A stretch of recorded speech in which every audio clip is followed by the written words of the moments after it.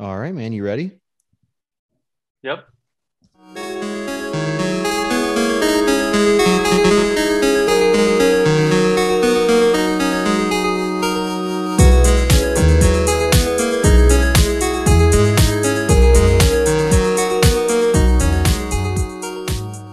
Welcome into the Waiver Fire podcast. April 19th, 420 is tomorrow. Nick Smith, JP. We've got a lot of stuff. You've got a new mic. That's right. I don't know if anybody can tell the difference this week, but I've got one. It sounds crisp, but your last mic honestly was really good too. So I think the upgrade might be a little less significant. I was going from Google Pixel Buds to a mic. So yeah, I think we're sounding good. I'll have to maybe check audio levels or whatever, but we got some good stuff today, man. JP, you and I finally did our super early rankings. Yep. I was excited about doing it, but also a little bit, it was tough to do it. I started out just doing my overall rankings, like my draft top like 200 or something like that. That was really tough, but it was a lot easier to do my just RB and wide receiver rankings. Yeah, when you told me that you had started down that road, that sounds awesome. I definitely want to turn my positional rankings into like what you said, a draft day guide of like, this clump of running backs followed by this clump of wide receivers or whatever, and then quarterbacks. That'll be really cool. I think we can definitely turn both of our lists into that. So we'll talk some of the players that we most disagree on from our rankings. We've got some news. And then I teased out a little bit of just high level stats from last year that I think might be a little bit surprising and interesting to talk about. And then after all of that fantasy goodness, we still have a movie to talk about, man. You recommended The Thin Blue Line, a documentary kind of following up after our Searching for Sugar Man documentary. So we're keeping that theme running. And man, we got a lot to get through. Let's start with the news just to get some things out of the way. First off, RIP, Alex Smith and Julian Edelman both retired. Neither were fantasy relevant for the last couple of years, but had some flashes just a few years back, man. And I don't know. I keep feeling like we're getting old seeing these players retire that we had played in fantasy just a couple years ago. But it is what it is. Julian Edelman, going out kind of on a whimper. Alex Smith at least got that that comeback season after his horrific leg break and played just fine for Washington.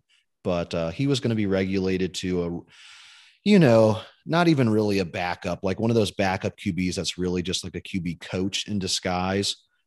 He got offered that from Jacksonville to kind of coach up Trevor Lawrence, and he turned it down. So he'll retire, but he got to go out on a pretty cool note. Maybe some more relevant.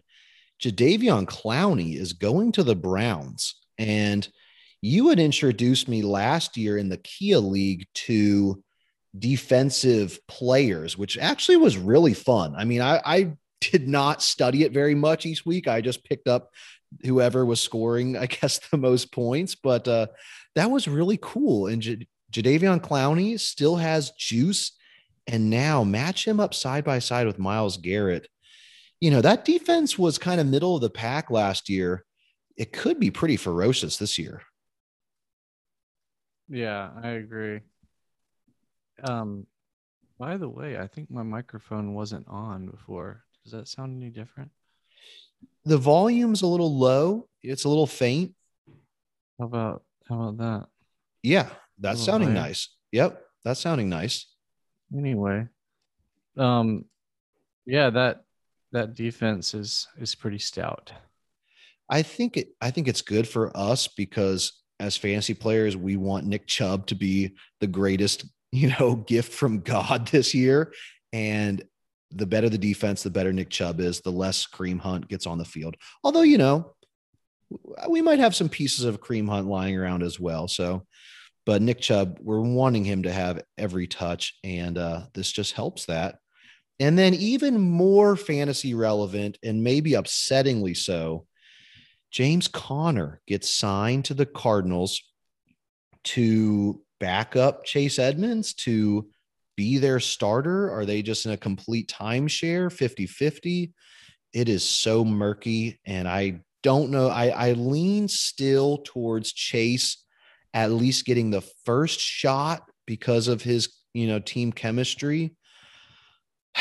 But I could see James Conner being the starter week 1. And if he's not hurt, the starter on that team is very important. Yeah. I lean towards Chase Edmonds too, and obviously my rankings are reflecting that. Yeah. I think he's awesome. I don't like James Conner as a player. It might be like some sort of like subconscious bias or something like that, but it's not because I used to own him as a fantasy player. I never picked him or anything like that. Like he wasn't like someone I hoped was good. Like I just always never liked that guy. Yeah, James Conner never burnt me either in fantasy. And I have the same feeling. I think he's just kind of a plodding back, nothing special, always hurt. Seems like a perfect backup, but I heard from fantasy footballers that in their Arizona Cardinals fan, they think that Chase Edmonds is too small to handle the full role. So he might get turned into that pass catching specialist, which would be a real bummer. Because Kyler Murray doesn't really throw to the tight end. To the running back very much. But something definitely to keep on our eyes on during the off season and particularly in the preseason. Maybe it turns out to be good for Chase in that the Cardinals don't draft a running back. So that could have easily scared us off of Chase as well. So there's still hope. There's still hope for a Chase Edmonds season this year. I just want to quickly throw out some stats that I teased out from last year. And it really gets into who got lucky or unlucky in the touchdown department from wide receivers or running backs, things that very oftentimes tip back to the norm. People who didn't get many touchdowns, they'll get a little more this year and therefore be more fantasy relevant.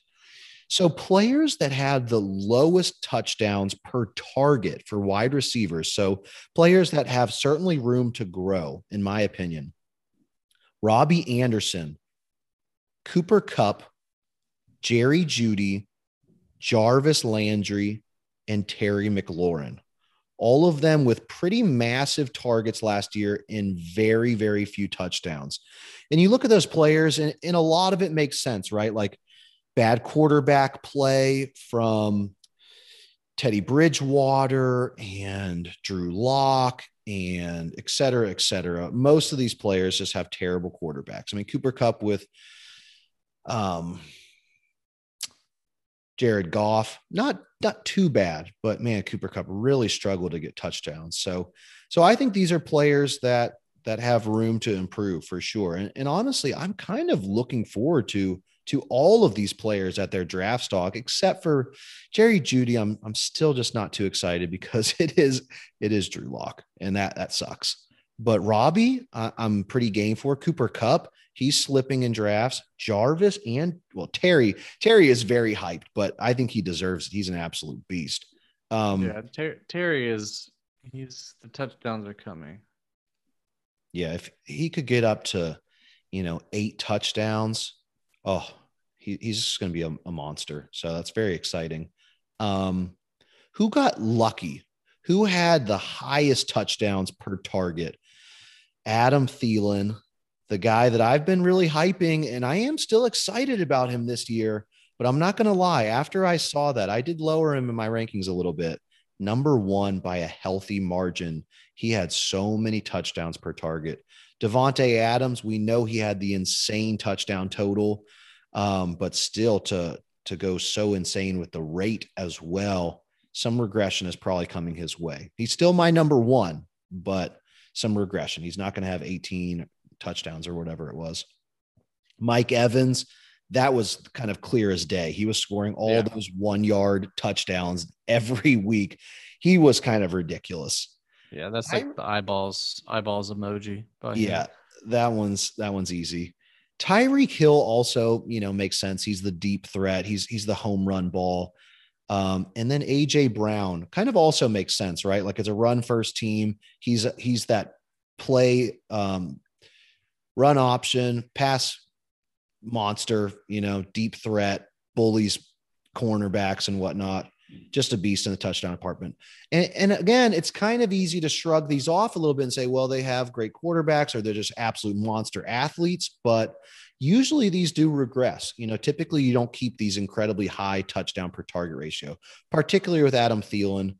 And to a lesser extent, I think Mike Evans, he was just getting a little ridiculous. Yeah, but those other 3 players, you just straight up want them. Like you want those guys.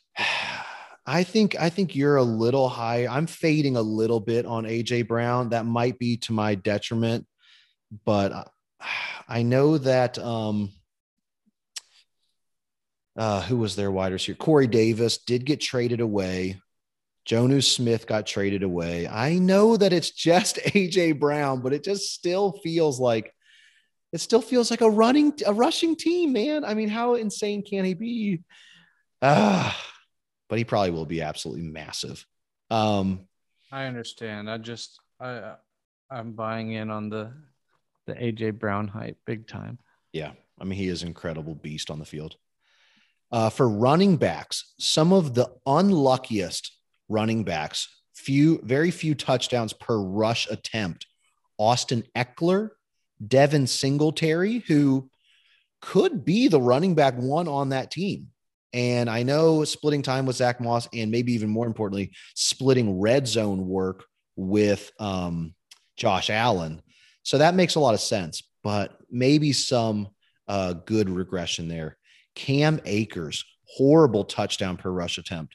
Damian Harris of New England, somebody I'm actually kind of rising on. I mean, he is the running back 1 on that team, and their defense is going to be a lot better this year. Damian Harris could surprise. Raheem Mostert, I think you and I basically see completely eye to eye on him. He's going to have a fine season. Myles Gaskin, Clyde Edwards-Helaire, and Zeke all had really low touchdown counts from their rush attempts. Yeah. I like some of those players, though. Oh, yeah.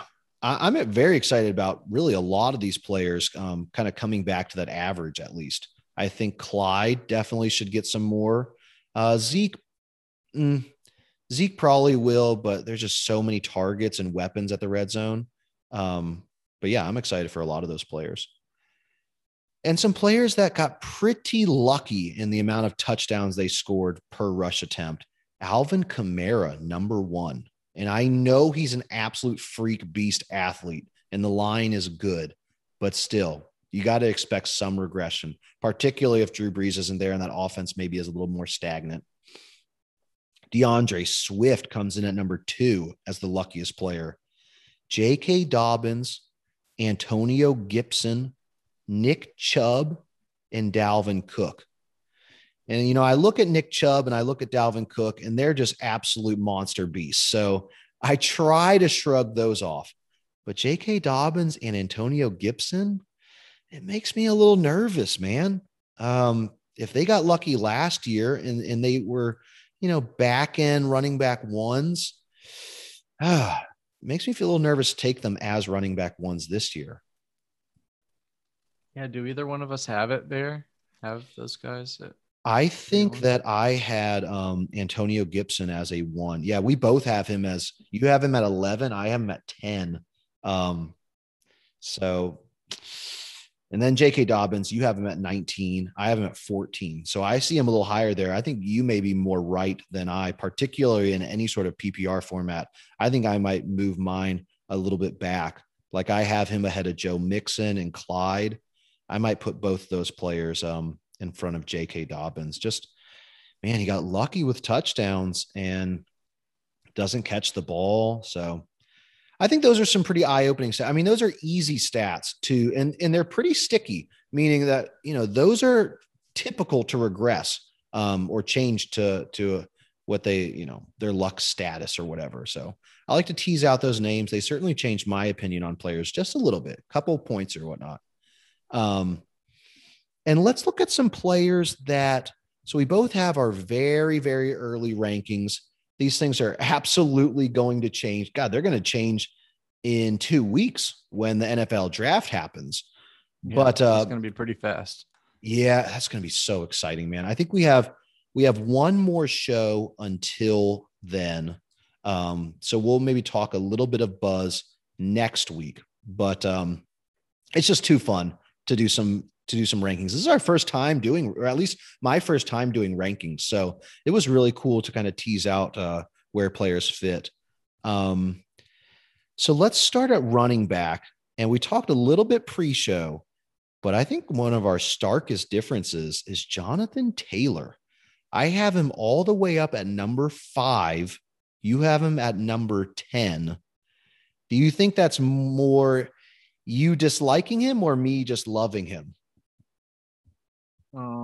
I actually really like Jonathan Taylor as a player. I think he's awesome. I think he could, if he was what he was last year, of course he's going to be amazing. That's like top 5. Yeah. I don't know if it's going to be like that though.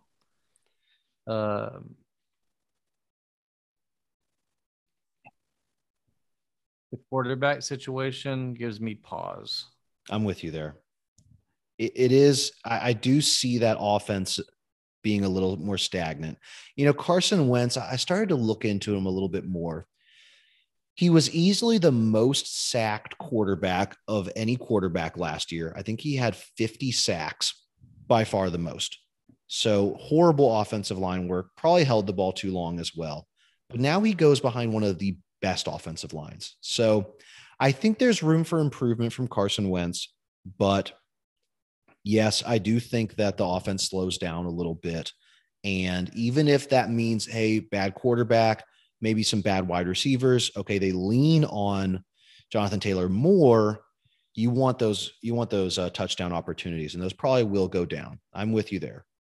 It's just, so for me, fantasy is just all about minimizing risk. And if we're minimizing risk with running backs, I mean, it's really tough. It starts for me in my rankings around 6. Zeke, we don't know. Zeke's a lot of question marks, but yeah, Saquon's a lot of question marks, but everybody else in the top 10 is just, you're getting a solid running back. Yeah, what I really like about Jonathan Taylor, first off, that defense is absolutely incredible. They should, even if the offense is a little stagnant, they're going to be in the game no matter what. So I really like that. I've already said their offensive line is incredible. He is an absolute rushing beast, and he's got decent hands. I know that Nyheim Hines is there. And he's excellent. So he's going to shed a lot of work there. But, Carson Wentz is pretty good at throwing to the running back. And man, you just look at how Jonathan Taylor finished last year. Week 13, after his injury, week 13, 20 fantasy points, 28, 16, 20. Then week 17, week 17 is kind of like a get me over week, but still 37 points, 250 yards. He finished so unbelievably strong that he was monstrous. I was using him on DFS every week. Yeah, he closed the season just so freakish. And you're right. The top 10 this year, like everybody has huge upside. Like can Saquon Barkley catch 60 balls this year? Definitely. And can that make him a top 3 player? For sure. Aaron Jones, does AJ Dillon take just a complete back seat and he rattles off another 16, 17 rushing touchdowns? Definitely could happen. So there are question marks, right? Like you said, after the top 3 or 4. But Jonathan Taylor, man, I just see I just see so much consistency there. I don't think that he can actually end up as the running back one, especially in any sort of PPR because of the lack of receptions. But again, I think that team is just going to be so consistent outside of injuries that I'm very excited about the consistency with him. Let's see some other players that we really see differently. We already talked J.K. Dobbins. I think I'm going to cede a few points there and really come back to you, where J.K. Dobbins is more of a back end running back two than a mid to high end running back two that I had him at 14. The biggest difference is Clyde Edwards-Helaire. And I'm not sure. I think I'm pretty okay with my ranking. I have him at 16, which, we said that his touchdown luck was really bad last year. He should score more touchdowns. Second year with that system, he should be a little bit more trusted. You've got him at 24, though. I think if I were to revise my rankings, I would have him at more like 19 or 20 ahead of Chase Edmonds.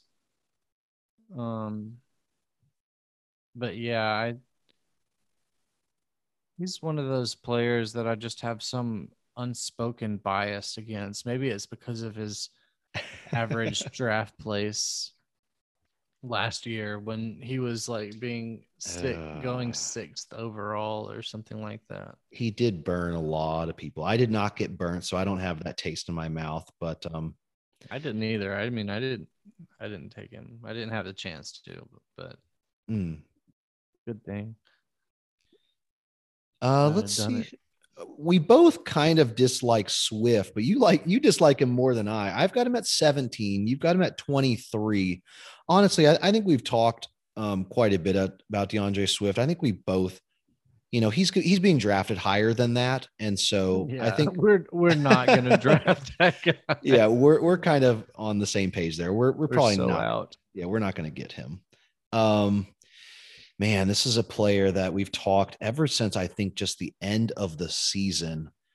You are much higher on James Robinson. You've got him at 16. I've got him at 22.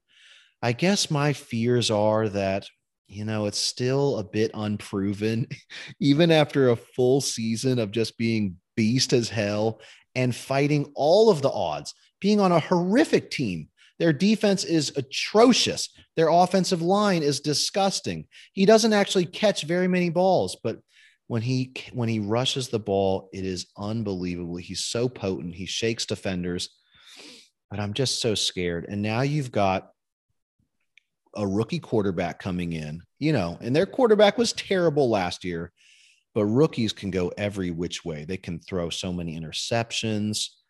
Trevor Lawrence will steal rush attempts, and a Russian quarterback, maybe it opens things up a little bit for James Robinson, but still he's going to take rushing work. He might even take goal line work. Trevor Lawrence is a very good runner. So I really like where I've got him at. If I was really, really trying to stretch or something like that, then he could maybe go to 18 for me, or maybe 17 with Melvin Gordon going in front of him. But I don't think so, really. I think 16 is perfect for me, for him. Like, I think that's like just about exactly where I'd take him. I don't feel like aggressive about a lot of people over him. I would definitely want Clyde over him. I would definitely want Chris Carson. And honestly, we have Chris Carson at 1918. I think a lot of that is injury for me. But as like a just skill set, I probably want Chris Carson quite a bit more. But I feel that. We'll see how obviously the draft shakes out. Jacksonville could easily draft a running back, and that would shake things up pretty nastily. But we'll keep looking there. I'm probably way too low on Clyde. You're right. Let's check out wide receiver differences. Honestly, we see neck and neck on a lot of players. I guess I'm a little higher on Julio. I have him at 9. You have him at 13. But, that's basically back end wide receiver one range. I don't think that that's a crazy difference. Like you've got Justin Jefferson 6 spots over Julio. I've got Justin Jefferson right after Julio. So that's that's a pretty big difference of opinion. You like Justin Jefferson quite a bit more than Julio this year, I guess. Yeah, I do. I mean, the injury risk with Julio is rough. One thing that did get me kind of excited was that I didn't do touchdown luck for quarterbacks, but Matt Ryan was number one in attempts or touchdowns per attempt, or unluckiest. He should have scored a lot more touchdowns. I think he only scored 26 touchdowns. He should have been more in like the low 30s range. So Matt Ryan should get his when it comes to touchdowns this year, hopefully. And I think Julio will benefit as long as he can stay on the field. But Justin Jefferson with the youth, the health, Kirk Cousins, I can't knock you there, but I would take Julio over him. Let's see. Adam Thielen. I was a little surprised. I'd been kind of hyping Adam Thielen up, and I'm not sure if this comes down to me bumping him a little bit back from seeing that lucky touchdown number, but you've got him at 12. I've got him at 16. So I think honestly, that's really surprising to me that I know that you've got him. I think I had him like right. I think I had him just one spot ahead of Chris Godwin. And so I was just like, kind of a little bit more excited on the Chris Godwin thing, because Chris Godwin got pretty unlucky with his injuries and his touchdowns. So I'm kind of a bit more in on that. Where did I have Chris Godwin? I probably won't pick Chris Godwin or Mike Evans. I know. I don't know if you missed him or you snubbed him, but I think you left him off your initial top 30, which I cannot believe that Mike Evans would miss your top 30. So I'll let you get them in there somewhere at some point.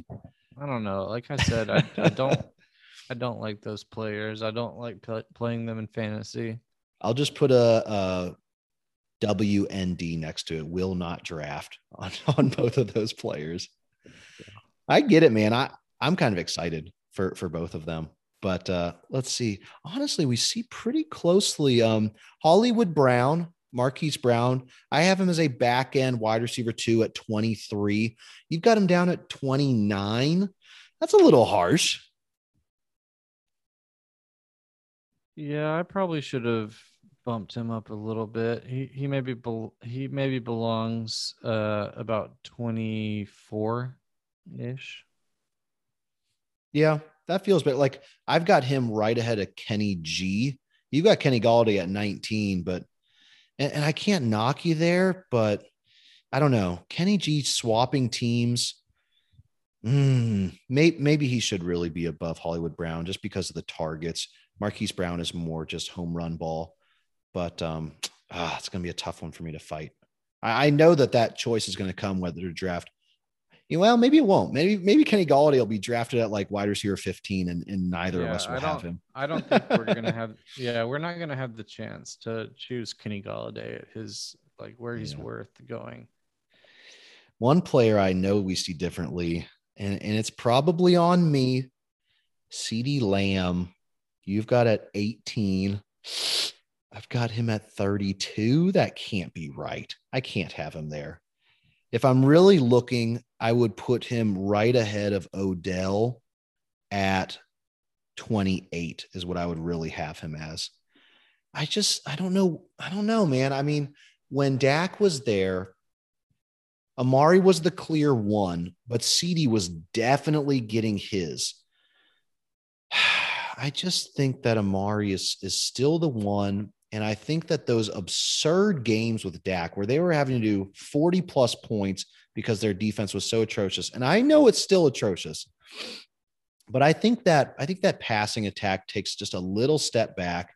And I think it's at the detriment of CeeDee, but I know you're very much in love with CeeDee. So we really don't have to talk about that one too much at all. Go ahead. My thing is not so much that I think that, because I've got Amari at 15 and CeeDee at 21. So that's 6 spots difference. And that's not me saying I think Amari is the value and CeeDee or he's better. And and CD is this much worse or something like that. Like it could very much be that one of them has all of the value next year. That would Like suck. one of them could just be like the one you want. Mm-hmm. And I think CD has that level of value. Like he could just become the guy or something like that. Or it could be like one of those two wide receiver things that, I mean, we've talked about this where it's just like one gets tons of points per game and it's kind of because the other one is doing the same thing every week. Mm-hmm. But yeah, it's not a really, it's a dice roll, but it's not really a dice roll because it's better odds than that. No, I think you're absolutely right. Like even when I'm looking at it, like we talked about Hollywood Brown, Kenny G, I think CD probably goes above those for me. So yeah, I've got to adjust there. Man, it's like I said before, so it's kind of funny how some of these like literally line up perfect. Like Cortland Sutton, we both have at 31, right behind Brandon Ayuk at 30. So we certainly see Allen Robinson we both have Allen Robinson at 11. Yeah, I think that's probably, close to where he'll go and where he should go. Yeah, it's kind of funny how we ended up exactly the same. Joe Mixon at running back 15, we both have. Nice. Tight end, quarterback differences. I know I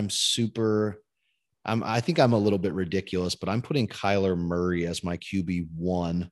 You've got him at 3, but Kyler Murray, with the weapons he has and that defense not being good and the running back game being pretty mixed between Chase Edmonds and James Conner, I just see such a massive year coming for Kyler Murray. But I mean, you've got him at 3. It's not a huge difference there. I am a little surprised you've got Dak over Lamar Jackson this year. That's pretty bold. Yeah, I mean, if we're being honest, like my top 6 or so really don't matter because that's not the pool of QBs that I choose from. But I feel that. I have been a Dak Prescott fantasy owner in the past. Oof. And it has been so bountiful. I can remember weeks of 40 fantasy points and the like. And I won't forget it anytime soon. It can be nasty, especially if you play in any sort of like 3+ touchdown league or massive play league. Like he offers so much, like those blow up games rather than just pure stat. Yeah, I'm with you there. Some other players we see kind of differently.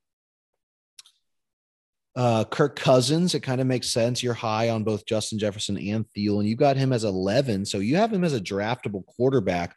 I have him at 16. He had a lot more touchdowns than he deserved. I think that defense gets a little bit better, but so you'd be cool with Kirk Cousins kind of being a late round pick for you.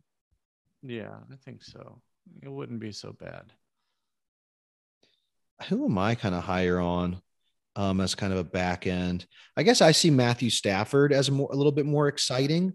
I've got him at 13. You've got him at 16. So he's right at the cusp of where I'd enjoy taking him. I mean, Matthew Stafford is a fantastic quarterback. Really the only, and with great weapons there. The only thing that I kind of see negatively is that defense is just so unbelievably good that he probably won't have to do very much all the time.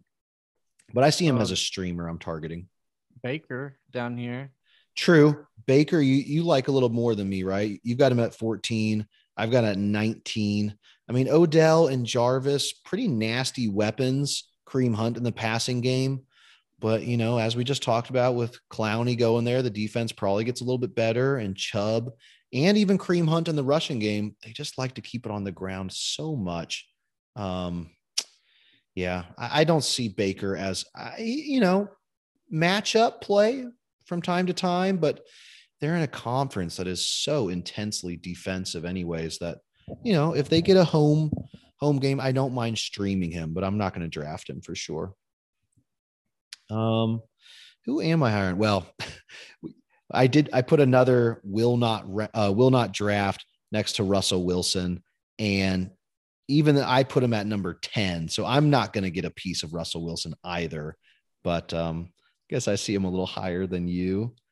There's just no chance in hell that I touch him. I think we see pretty much eye to eye. We're not going to draft the top ends, and we're looking for guys like Tom Brady, Jalen Hurts, Justin Herbert. I think we're looking at those guys. Justin Herbert looks juicy. Yeah, he does. He does look juicy.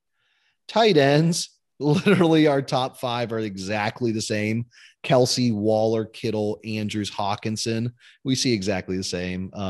Then I bumped up Noah Fant to 6. You've got him at 8, but who cares? I mean, you see Gronk a little higher. You see Gronk at 7. I see him at 12.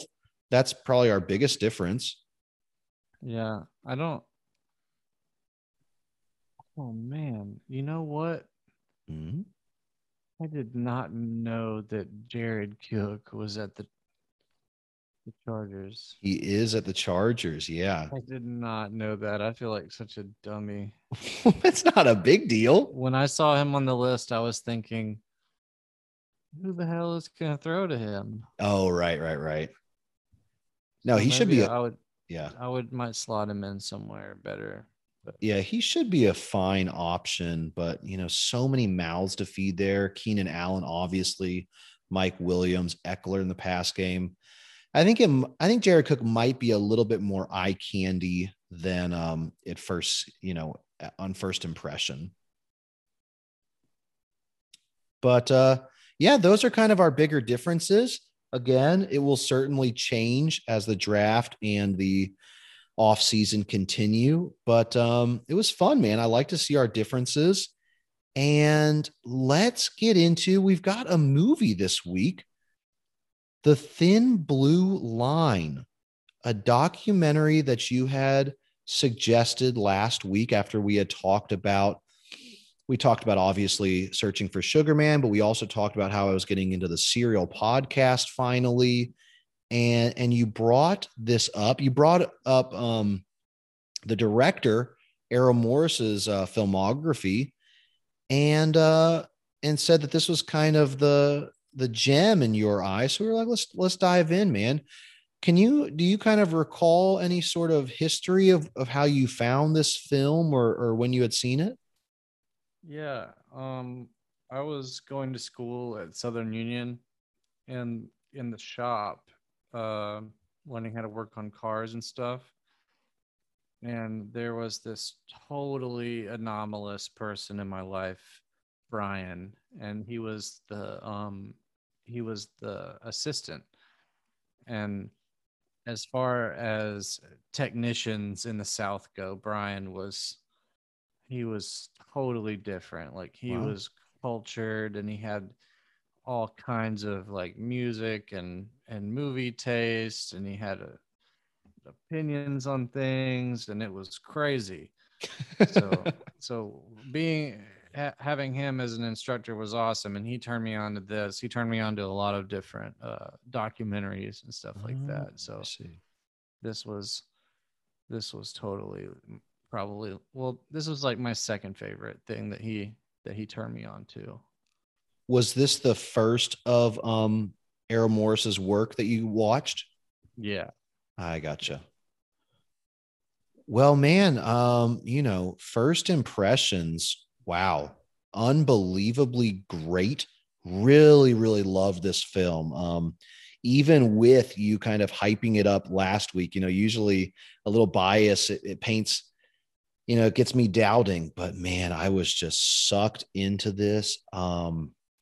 I don't even really know where to start, man. Do you want to kind of take it a little bit, talk about your feelings towards it, your history, any teasers that you've read about or whatnot while I gather myself?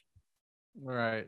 Well, I really didn't go in in depth with the teasers and the like research on what happened post film or anything like that, because to me the magic of this one is almost not knowing, like really just kind of being in the dark. Yeah. uh, the real magic of it all is how Morris puts it together. It's kind of, it's like it's very suspenseful. Some of it's a little corny, like some of the animation in it. There was like the the hypnotist's clock going back and forth, and Right. but I mean, if you just ignore the bad animation and just try to um really get into it, it's like a whole like vibe. And you know, he presents all of the information in the perfect order and the perfect way. I was just thinking that, like, you know, it lulls you into this this whole thing where you're kind of believing Randall. You know, you think that he's been wronged and this crazy young kid is to blame for this night and this killing. And then they throw you this whole, he'll just throw you a curveball that makes you not even know what you think anymore, such as that guy who has like the picture, he has like the photographic memory, the one who supposedly went past and saw that there were two men in the car. Right. Um, so the magic of it is that you really just don't know, and that's the way that the director lays it out. I mean, well, that's obviously the way the story is. I'm sure. I mean, if you ask me, I think most likely Randall has some level of innocence, but I don't know, man. That's the magic of this movie. You just, nobody will ever know, and the whole ride is just compact into the movie. Like, if you sit someone in front of it and they watch it, you don't have to explain anything, you know. It's like you just have to deal with the twists and the turns, and if someone tells you they know what happened, they're lying, you Yeah, know. for sure. Yeah, I want to just back up to kind of where you first started, which was the pacing of the film and the revealing of different pieces of knowledge. And I think like you said, it's one of the things I most appreciated, because I was a little bit nervous going into this. That, you know, I told you I was just coming off of the Serial podcast, and I really disliked some parts about that podcast, particularly the narrator just being so seemingly biased towards whether the arrested man had actually done the murder or not. I mean, and she kept trying to say, like, I want to remain unbiased. I'm not going to like say who I believe or whatever, but it was very clear. I mean, it was incredibly clear who she thought if he killed her or not. But and the director in this, it's nice that he lays things out a little bit so that you know, it's not as obvious like you said, but at the same time he does have a lot of control, and he does bias us by what questions are asked. You know, how does he structure things? He does paint a picture, but like you said, he does it in a great way so that he's kind of biasing you towards thinking either could have done it, right? I mean, he biases you towards that, which is really cool. um so yeah, I totally agree. I love that part about it.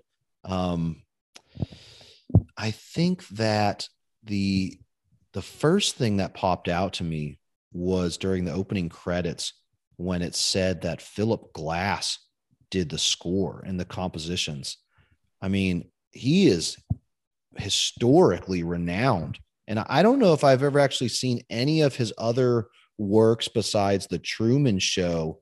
But I love that soundtrack, and I've heard great things about his other works. So I was like, whoa, he's got Philip Glass doing the score of a documentary. That is badass. And then I saw in the wiki that they were actually kind of a team for a while. Like he did a few of the scores. So that was really exciting. And I think it really helped.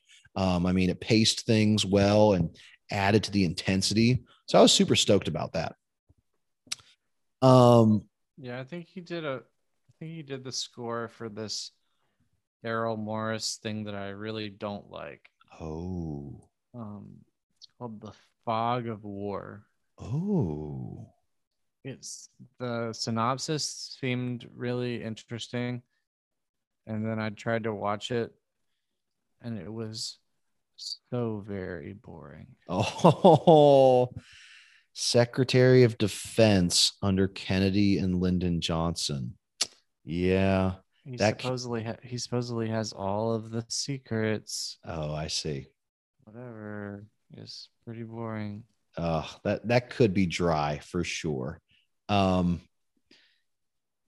think that some of my favorite parts were, well, first off, just how he frames the interviewee. And I recognize that the Wikipedia also commented on this, but it was so striking just from the very first opening shot of Randall doing an interview. It's like, wow, how did it's something to do with like the lighting and the angle. I mean, each interviewee is just so interesting, and it's positioned so well that it makes like something you'd see on like the History Channel look like a cinema movie. Does that make? I know exactly what you're talking about, and that's actually like one of like the trademark Errol Morris things, like when you watch Vernon, Florida and stuff like that, it's exactly the same.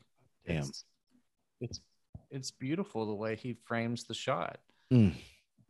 Like those country guys, those, or those like those worker guys or whatever that they showed in this film. Yeah. Those guys were great. And even like when they interview David Harris's friends who are just like out in the hicks of Texas, like in the country with like grass and swamp behind them. Oh yeah, that's the people I'm talking about. Yeah. It still looks incredible. I was like, what the fuck are they? How is this possible?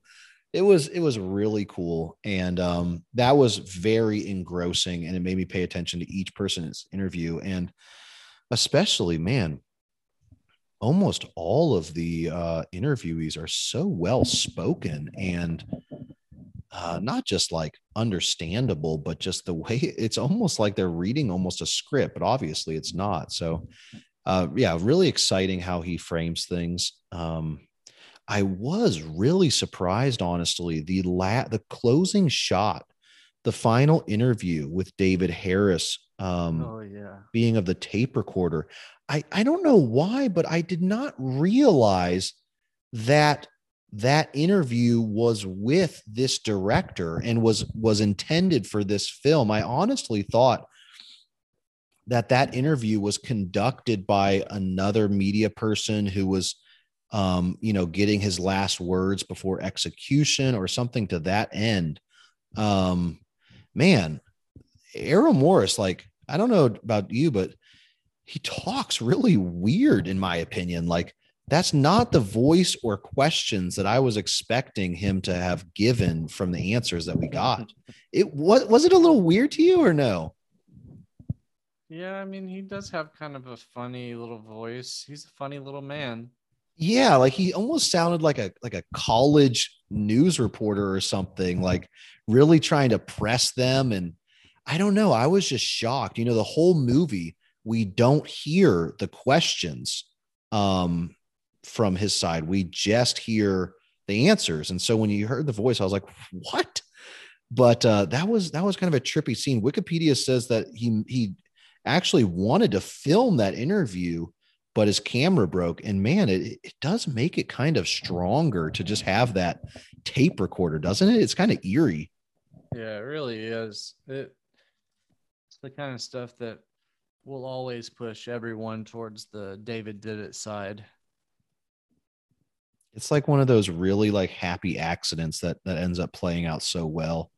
Some of my other things, like my favorite interviewee was easily the fat female attorney who like wanted to help Randall Adams, and lovable. She's just like, she just talks so fantastically. Like I felt so much compassion. Honestly, she was one of those characters that like you like them so much that you just agree with them. Like, yeah, she thinks that Randall's innocent. Like, yeah, and she's making a lot of great points. Sure, he's innocent. Like, she wins you over so well. Really loved her. On the opposite spectrum, dude, the really ditzy blonde lady who, oh my God. Oh, dude, I was like almost pissed off. But they at least explained how like she was just like full of shit. I'm so glad. I'm so glad that they, but I'm a little upset that the woman who said she was full of shit didn't really get the time of day. But man, for her to be like, oh, I've just always wanted to be a detective. I've always wanted to get into the middle of shit and be important. I'm like, dude, that's the worst witness I've ever heard. Somebody who actively like wants to go snoop out dirt and like be involved. How was she ever taken seriously? It's ridiculous. And she's like bragging about it. Like, oh, I've always wanted to be involved. And I was so happy to be able to sentence this man to death. Like, God damn, woman, you pissed me off. It's totally fucked up. But that was the point of her being there, man. I can't blame the director. But and then, dude, the way she was saying, like, oh, I definitely saw his face, right in the middle of the night, just because his window's down, driving on a highway, and you're already past them. There's just no damn way. Like, I can't imagine any juror being like, of course. That is ridiculous that you think that you can pass somebody by, and everybody rubbernecks a traffic stop. But how many times are you going to be able to see a face clearly, let alone like 3 months after it's taken place, you still remember? Just ridiculous. Oh, it's absurd. I was pissed. Man, one of the strongest moments for me, I guess maybe just as a human, but I think maybe even particularly as a young father, when David Harris talks about why he thinks that he's fucked up and commits so many crimes. And he talks about his brother drowning at the age of 4 when he's 3 years old, and his father seemingly not be able to look past that and to always treat David Harris as like, a second rate citizen or whatever, and not really be there for him. That killed me, man. Yeah, that's awful. I mean, I don't know how much, and David Harris seemed very honest and upfront in his opinions. It didn't seem like one of those things where he's just trying to throw excuses. I really think he was trying to reconcile and understand his psychology, and it just fucked me, man. It really did. Like, because the dad was supposed to be keeping an eye on them, and I do that kind of shit, right? Like, I put both my kids in the bath, and then I go to the restroom or whatever, or I go read a book on my bed, and I'm 10 feet away or whatever, and I'm always on I'm trying to be vigilant, but that just like destroyed me. And I can absolutely appreciate where that father was to step away for a while. Your kid hops out of the pool and like runs to your neighbor's house. And when I was a kid, I had almost the exact same situation. My neighbors were an elderly couple with a pool, and thankfully it was quite fenced up, and they did a good job keeping it fenced up, but it would have been easy for me to run over there and fall in. And it just, I don't know. Maybe that's too personal for the podcast, but it I really, almost drowned as a child as well is that right? in a family pond. In a family pond, one of It was in your, my house. It was right behind my house. holy shit, man. Friggin' this dude who was mowing the grass saved me. I was like 2, Oh my God, 3 John. or something. Wow, dude. Your lawnman saw it and jumped in and got you out. Yeah, he didn't even know how to swim. Holy shit, man. How deep this pond was like swimmable. It's not like a puddle. It's like an Oh, actual. dude. No, dude, it was boatable. Oh my God. And you were like in it, like drowning Oh, in, yeah. and he jumped in Presumably drowning, yeah. like he jumped in where he could still stand. Like he didn't suffer health issues from it, right? I mean, no, I Oh, don't. I assume he did not drown. okay. I didn't mean drown, but oh man, He that didn't go down.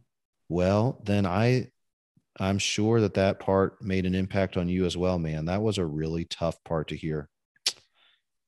And great of Morris to tease that out, it added a lot, I think.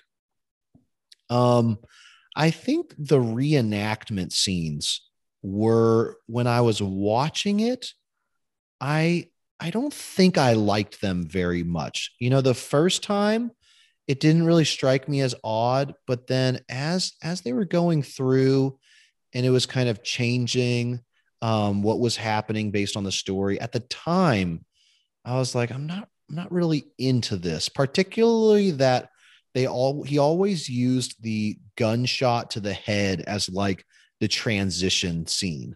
I mean, it was striking, but I don't know. I think it was a little overplayed. But then as I kind of was just thinking about it more, I actually really do like it in retrospect. And that's weird to say because like you like it after you've seen it when you didn't like it. But the way that it did change and it kind of shaped your opinion to just put things on the screen, so you can try to visualize what each person's trying to say. It was a very cool concept to do that.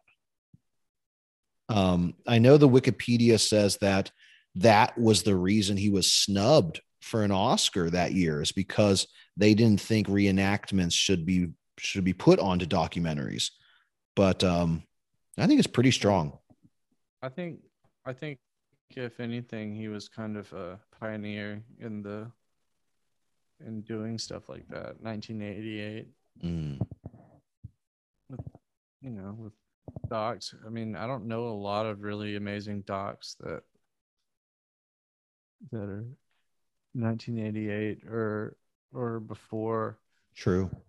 I don't really know any, if we're being honest. Like all of Mm. the best documentaries that I've seen in my life have been like post 2000 and stuff like that. So Yeah, and I have watched very few documentaries, so yeah, I could absolutely see that being pretty groundbreaking, and I enjoy it. I certainly want to check out the remaining works, particularly if the interviewees are framed as well as you said in the other ones. well, if you want to see the next best one, I would say it's Vernon, Florida. Okay. All right. It's not going to be as hard hitting, but it's good. I'll check that one out for sure. You mentioned also like the ambiguity towards who killed the cop, who was in the car at the time, and I agree with you. At the end of the day, I think that especially that final interview where he basically says that, David Harris basically says it's a shame that Randall was in jail this whole time because he really is innocent.